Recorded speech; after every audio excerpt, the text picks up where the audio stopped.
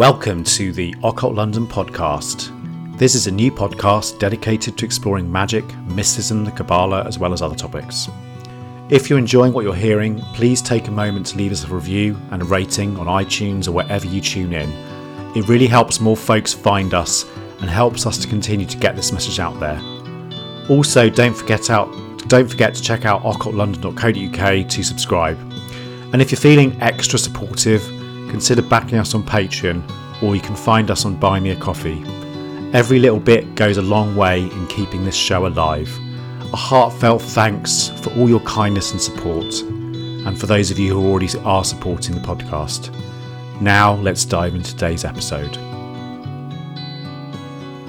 I was in London the other day having a bit of a day trip, and we went to the Tate Britain Art Gallery, which is by the Thames.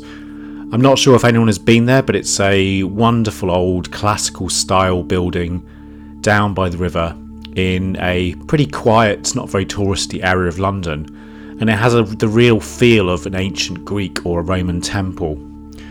I walked around the exhibition and came across a painting by John William Waterhouse, who was a pre-Raphaelite painter, and the painting was called The Magic Circle. The picture is a large oil painting which depicts a witch or a sorceress using a wand to draw a magical circle on the earth to create a ritual space for her magic. And the picture is very dramatic and quite inspiring, and it got me thinking about the subject of magical circles and what they mean and represent to us as magicians and practitioners. So I was inspired to write an episode discussing magical circles and some of the philosophy and symbolism that lie behind them. Magical circles are probably one of the most common things that people think of when they think of the magician or the witch, and it's a classic Hollywood image of the black cloaked magician wreathed in incense smoke surrounded by a circle with strange symbols and chanting barbarous names. The magic circle is extremely important in the magical tradition as it provides a sacred and purified space where rituals and ceremonies are conducted, but it also provides a reservoir of energy and power that acts essentially as a doorway through which the unmanifest, the gods, the deities, and the divinities can enter. Through entering and building the sacred circle, we are able to transcend the physical, in theory, and also access and transform different levels of consciousness.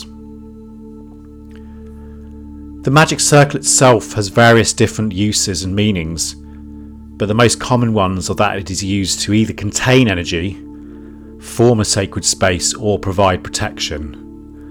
They're often drawn using physical chalk, salt, or flour on the floor, but can also just be visualised.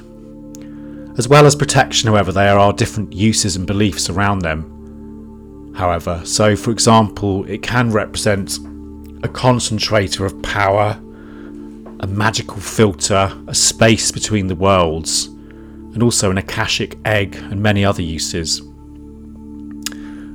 As well as many different styles and uses, there are lots of different examples of magical circles in history.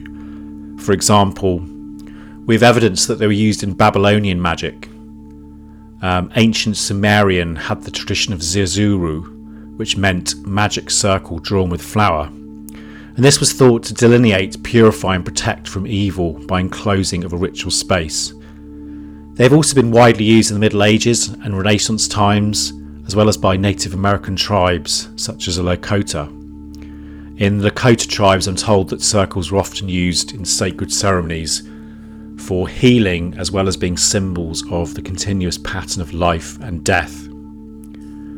For the medieval and grimoiric magicians, the magical circle really comes into its own and becomes an essential part of the magical act and the magician's toolkit. It's in the grimoires where we see very complex designs of circles with multiple layers of meaning and complex symbols in various different texts such as the Clavicula Solomonis, Liber Geratis, Heptameron, to name but a few. and they were mainly designed to provide protection during magical workings.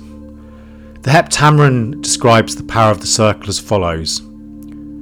The greatest power is attributed to the circles, for they are certain fortresses to defend the operators, safe from the evil spirits. The Heptameron also writes at length about the function and how to design magical circles, for example in a section titled Of the Circle and the Composition Thereof. And I quote, "The form of circles is not always one and the same, but useth to be changed according to the order of the spirits that are to be called, their places, times, days, and hours. For in making a circle, it ought to be considered in what time of the year, what day, and what hour that you make the circle. What spirits you would call, to what star and region do they belong, and what functions they have. Therefore let there be made 3 circles of the latitude of 9 foot, and let them be distant from one another a hand's breadth. And in the middle circle first write the name of the hour wherein you do the work. In the second place write the name of the angel of the hour. In the third place the sigil of the angel of the hour. Fourthly the name of the angel that ruleth that day, wherein you do the work, and the names of his ministers. In the 5th place the name of the present time. 6thly the name of the spirits ruling in that time, and their presidents. The name of the head of the sign ruling in that part of the time wherein you do that work. 8thly, the name of the earth, according to that part of the time wherein you work. 9thly, and for completing of the middle circle, write the name of the sun and of the moon according to the said rule of time. For as the time is changed, so the names are to be altered. And in the outermost circle let there be drawn in the 4 angles the names of the presidential angels of the air, that day wherein you would do this work, to wit, the name of the king and his 3 ministers. Without the circle in 4 angles let pentagons be made. In the inner circle let there be written 4 divine names, with crosses intersposed in the middle of the circle, to wit, towards the east let there be written Alpha, and towards the west let there be written Omega, and let a cross divide the middle of the circle. When the circle is thus finished according to the rule, now before written you shall proceed." The significance of circles in ritualistic practices is profound and multidimensional. Far from being an outdated emblem rooted in superstitious fears of spirits, circles represent a purposefully designated space for diverse ritualistic engagements.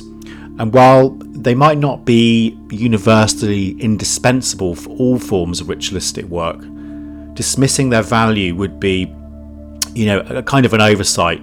In truth, the act of creating a sacred space, of carving out a particular realm for specific intentions, is deeply embedded in human spiritual practices. Such deliberate acts, dedicating space and energy, can be as transformative and, in some ways, you could describe it as psychoactive as any material substance. The circle really connects the practitioner with really deep layers of consciousness, and obviously has the effect of elevating the consciousness as well. The great magician Jake Stratton Kent has a specific perspective on this and sheds light on this when he writes the following. In short, a circle is not an obsolete symbol of a superstitious fear of spirits, but an intentionally created ritual space for various purposes. It is not always required for all kinds of ritual work, but neither is it of no value. Quite the contrary. Making sacred space is among the most primal of rituals. Such intentional actions are as worthy of the term psychoactive as any substance. I think the idea is that the magical circle is this intentionally created ritual space, And this kind of phrase also finds resonance with William Kiesel, who wrote a really good book and extensively explored this subject in a book called Magical Circles in the Grimoire tradition.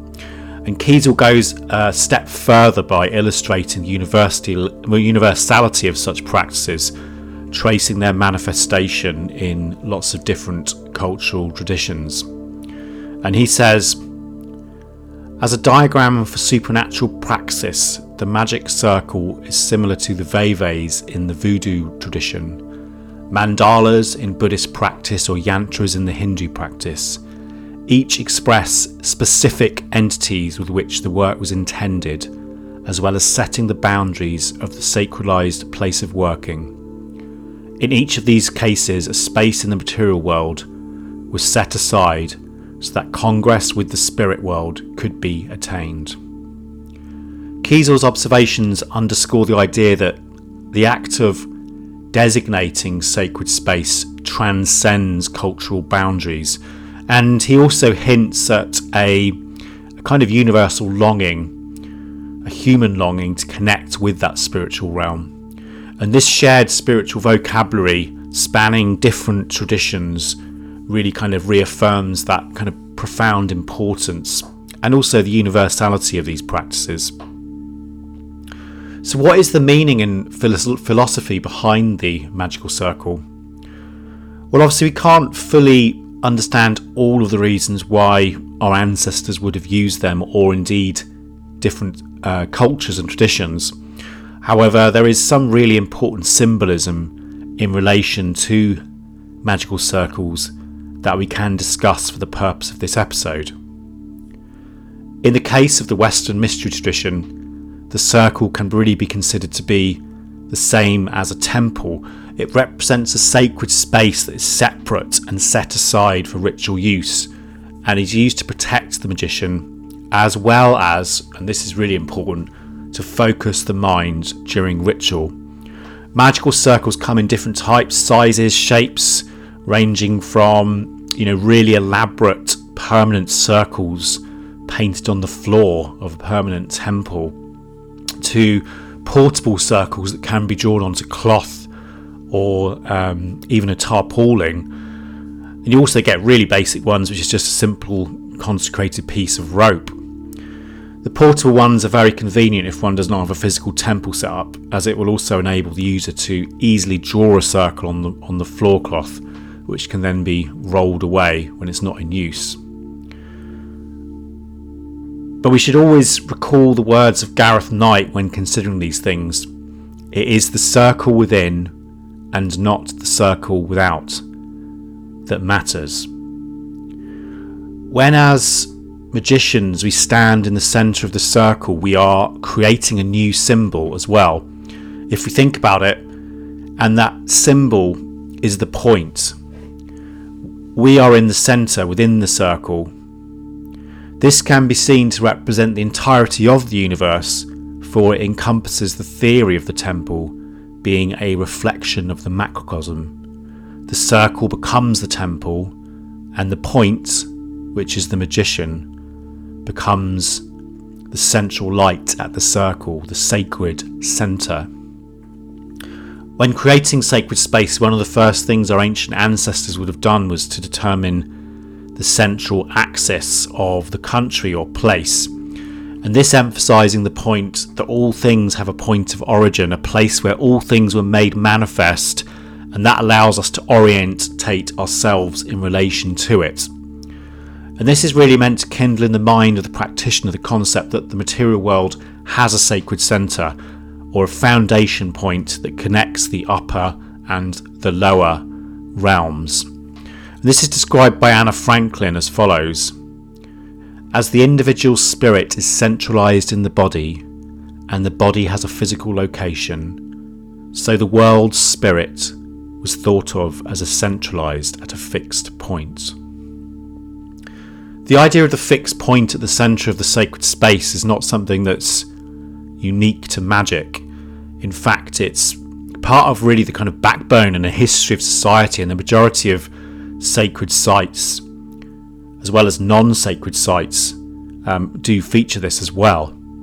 For example, in English villages, used to be built around a central green. Towns would have a market cross, and then we'd also have sacred centres in countries. For example, in Ireland we have Tara, which was believed to be in the region of the Midi, or the Middle, and was the royal heart that also had the Lia Fail, the stone of destiny, used for the coronation of the kings of Ireland. In England, you could argue that Stonehenge is kind of one of the sacred centres of the UK. And also in London, obviously, there's the mythical London Stone, which is at the centre of the city, which also has very kind of deep spiritual significance and symbolism connected to it. So we have this idea of the sacred point within the circle, but it becomes not just a representation of the whole world, but also the point of origin from where everything emerges and to where everything returns. The magician stands at the centre, mediating the connection between the worlds, but also this idea of the sacred light would have traditionally been represented by a hearth fire or a light at the centre of the microcosm. This idea of the light at the centre is also discussed in the Zohar, and I quote, "My Sabbaths are a circle with a square inscribed within. My sanctuary you are to hold in awe is the point standing in the centre, which one should fear more than anything, for its punishment is death. As it is written, those who profane it shall surely be put to death. Who are those who profane it? Whoever enter the hollow of the circle and the square, the site where that point rests, and damages it surely be put to death. So it is written, you are to hold in awe, that point is called I, and on it rests that high concealed one, the unrepealed. This is Yod-Heh Vav-Heh, and all is one." And that's a quote from the Zohar. One theory that is out there is that this light, or this lamp, at the centre of the circle may go back to Neolithical times when, circular houses would have had a hole cut in the roof as a representation of the cosmos, and the walls of the hut would become the circumference of the universe, the hearthstone, the earth, the four sides, the four directions and the four seasons. The divine gods and goddesses would have been represented by possibly the indwelling presence of the eternal flame rising up in smoke to the world above.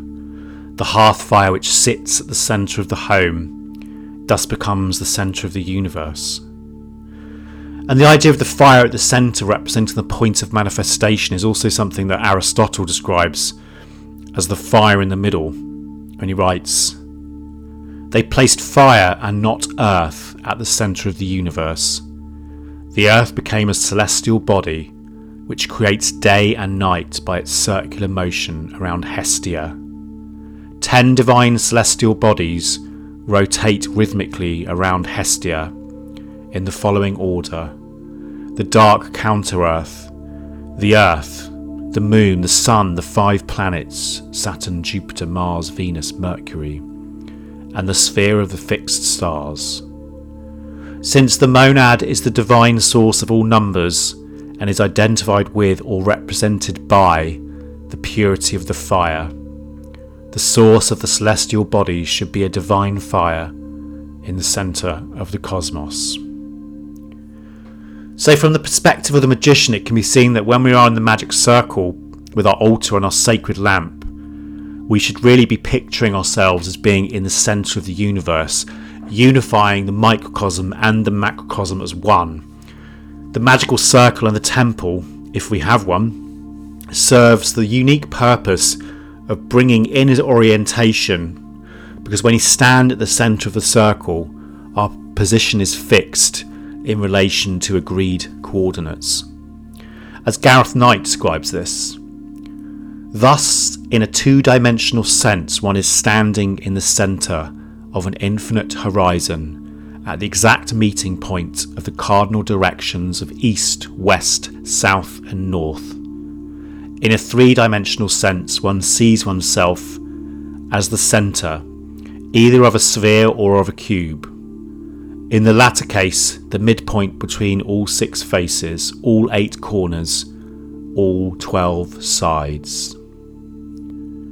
So the effect of finding our inner orientation in relation to the manifest universe around us, but it also symbolically as being a way of finding orientation within our inner universe, and it has the effect of balancing the magician before the work begins. And this is also very important, and one of the reasons why practices such as the Kabbalistic cross are performed, or in the Christian tradition, the sign of the cross before a mass.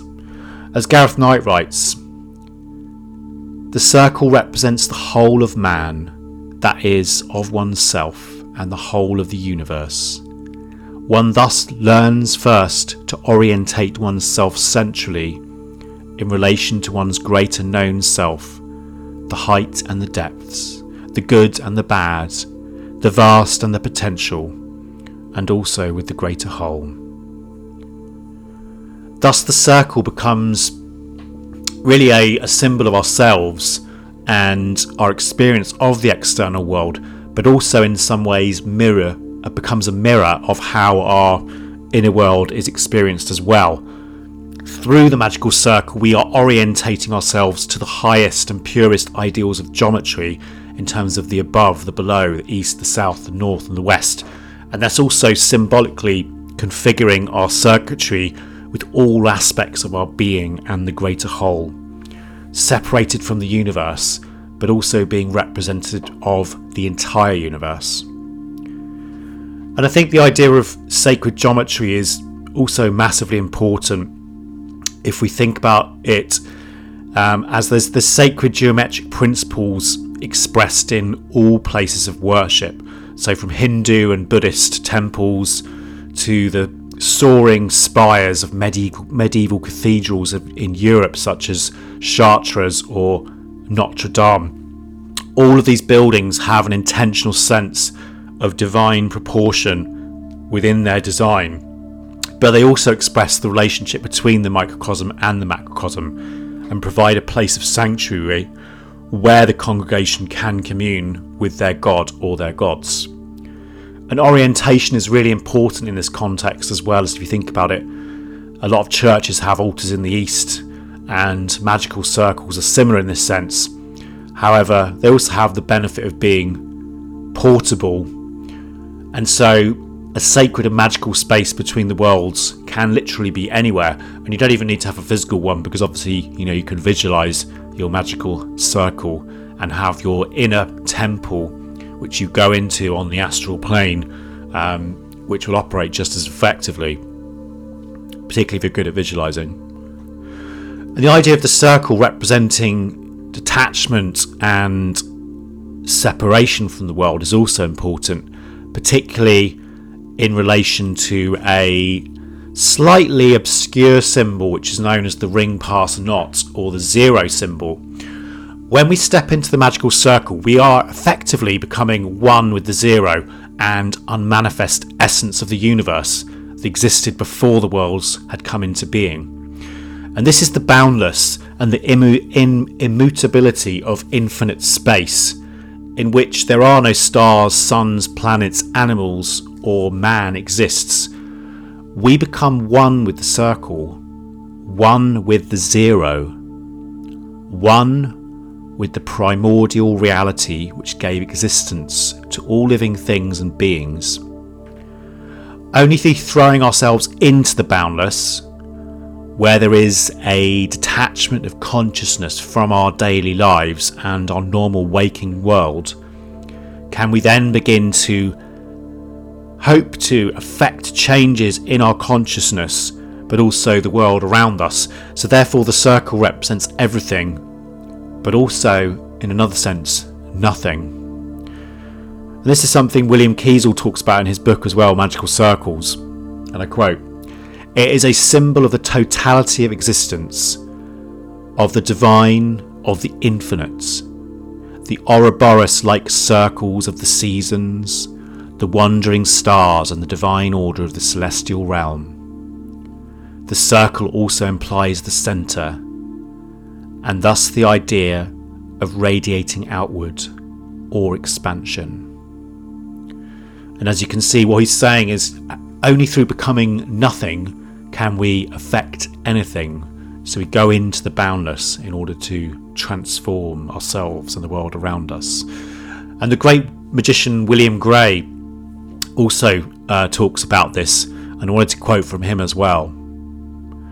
We live from one level higher than our activities all the time, because we work on something from somewhere else.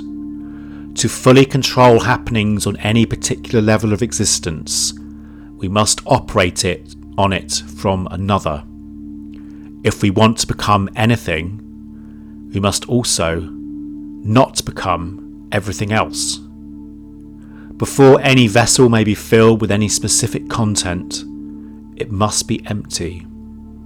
Before a single number is countable, 0 must be assumed.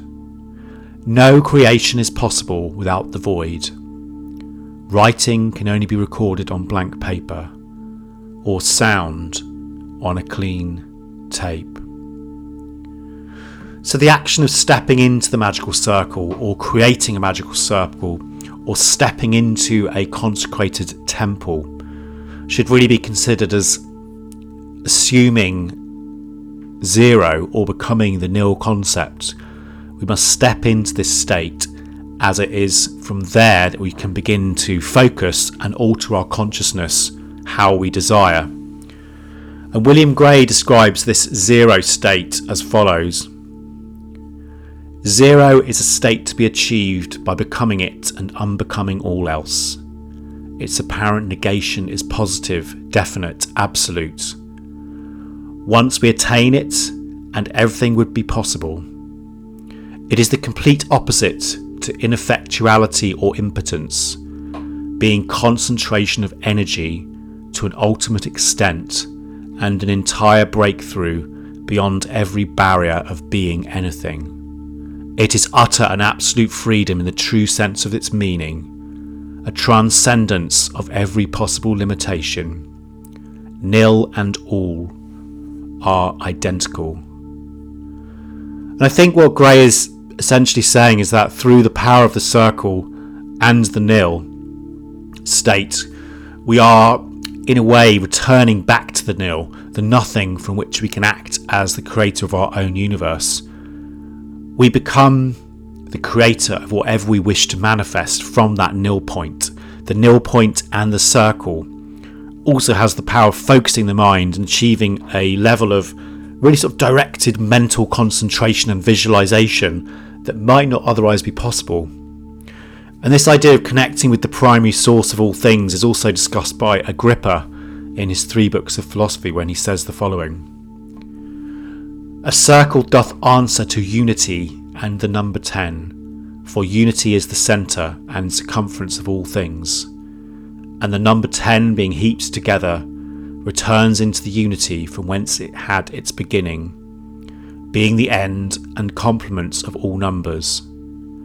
A circle is called an infinite line in which there is no terminus, a quo nor terminus ad queum, whose beginning and end is in every point, whence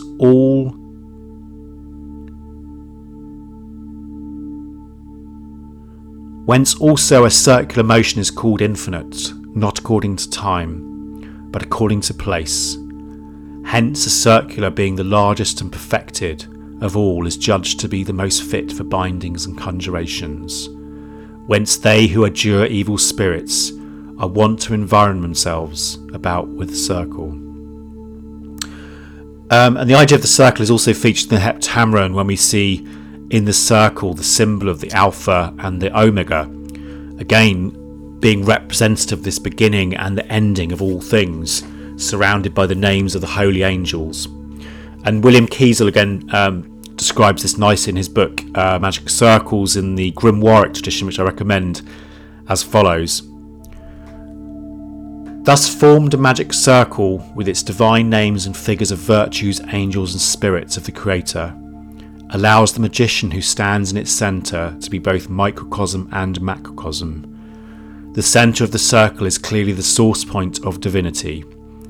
The Greek letters Alpha and Omega literally embody the principle of first and last, and were considered to refer to an eternity without beginning or end. So now we are at the centre of the circle.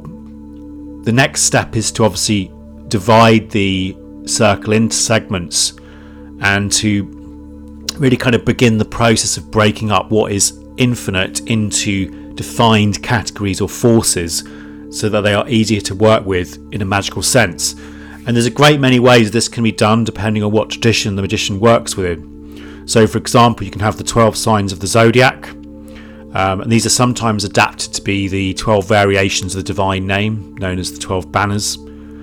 You also have planetary signs, so rituals like the hexagram ritual from the Golden Dawn tradition follow that pattern. So you have like 6 representations of the planets with Sol or Helios at the centre.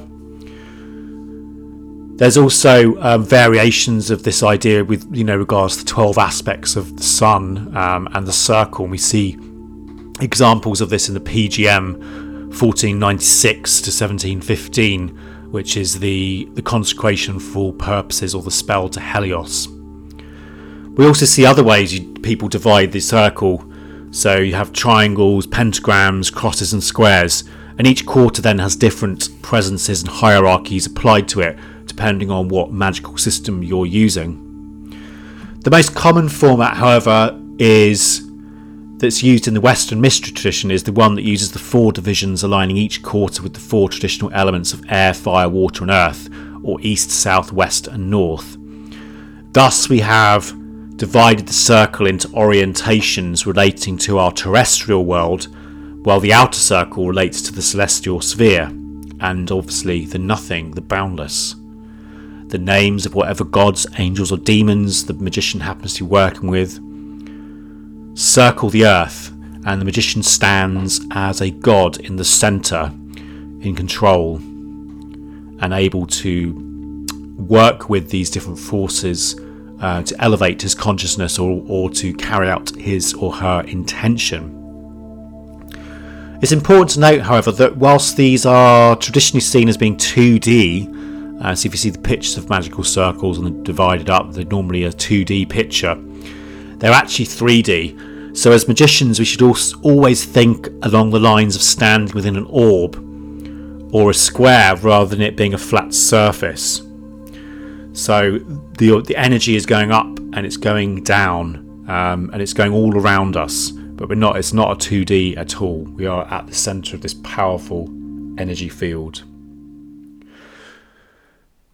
That's all we've got time for in this episode. However, in future episodes, I'll be going into the 4 quarters in more detail from a magical perspective.